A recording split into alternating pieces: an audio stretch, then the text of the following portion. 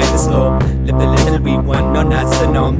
He had a garden grove of magic plants, and when he ate them he began to dance, jumping up and down the lunatic when the moon rose up above the peak.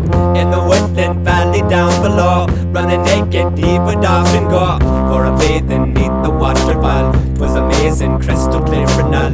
On occasion he would even dare rub the clay up all into his hair, cover up with moss and twigs and leaves, and adventure lands without the trees. For he knew that best he not be seen, so he blended well into the green. He was a keeper of a knowledge long forgot, often mixing herbs into a pot to celebrate and elevate his state, and give praises to the maker great.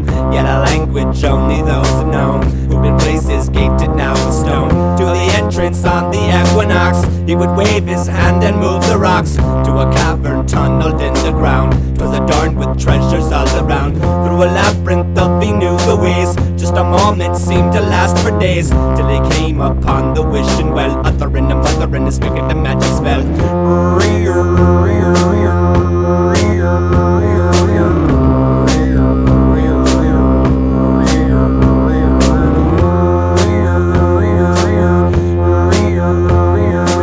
He took a bucket and he lowered himself inside to a railroad car of which he'd ride.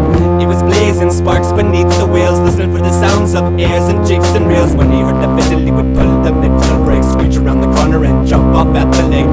He was greeted well for his return, for they knew right well what he had learned. Many there in number, even more than had before, creatures of the keepers of all the sacred doors, congregating for the mighty shift, raising the vibration of creation to bring the lift.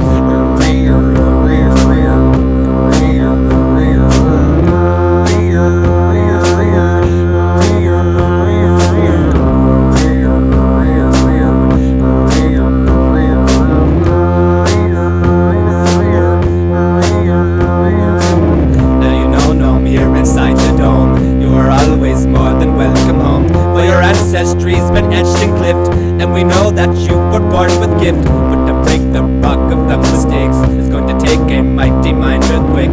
If you make it all the way across, sing the praises, harvesting the crop, and tie a rope there where your hand may hold, as an anchor for the ones as bold as to venture out upon their own, through the realms and rounds of the unknown.